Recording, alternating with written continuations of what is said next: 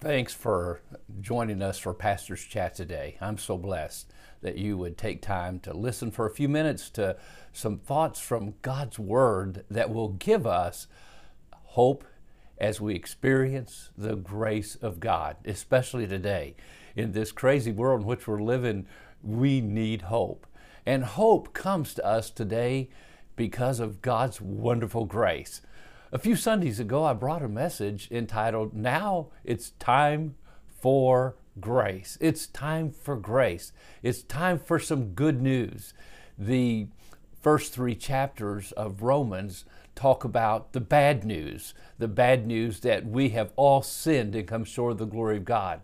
At the end of Romans chapter 3, the Apostle Paul starts explaining how a righteous, holy God can justify, make righteous a sinner who does not deserve it. And he begins to explain that in chapter 3 as he talks about the justification, the propitiation, the faith that we can have in the grace of God that comes to us through Jesus Christ and His atoning work on the cross of Calvary.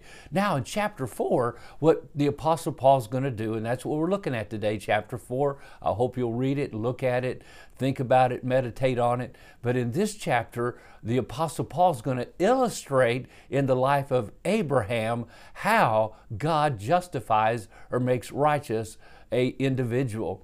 Now, the grace of God is an amazing thing. It's unmerited, but God gives it to us when we don't deserve it to help us have the hope we need and understand we can have a relationship with a holy God, and only can we do that by faith. And so it says in verse 1, What then shall we say? That Abraham our father has found according to the flesh.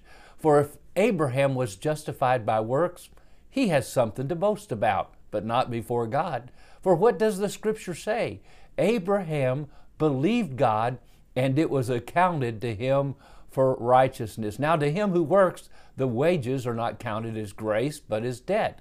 But to him who does not work, but believes on Him who justifies the ungodly, his faith is accounted for righteousness. Now in this chapter, we're going to be introduced to three people: Abraham, David, and the Apostle Paul. And these three men are going to help us understand how God gives us His grace for salvation and justifies us, and how we can be justified by faith and not by works. And what we learn first is Abraham discovered it. So what can we say that Abraham our father has found? Or that word found actually means discovered. He discovered this hope, this grace that comes from God.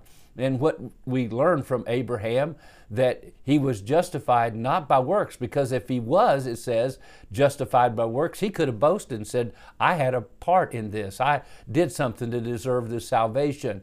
I played a part or a role in my salvation and my justification. But no, it says Abraham believed God. So he's quoting all the way back from the book of Genesis, chapter 15, where it says, Abraham believed God, and God then imputed to him his righteousness only because he believed. He believed. His faith is accounted or imputed for his righteousness. That's so very, very important. Oh, the grace of God that brings us this great salvation. Nothing we can do to merit it. And Abraham shows us that he discovered this wonderful grace. So illustrated in his life, Abraham, the father of the faithful, teaches us today, if you want to have hope, you want to have salvation, you want to have a right standing before a holy God, you come by faith. You believe God, not just an intellectual head knowledge, but a heartfelt,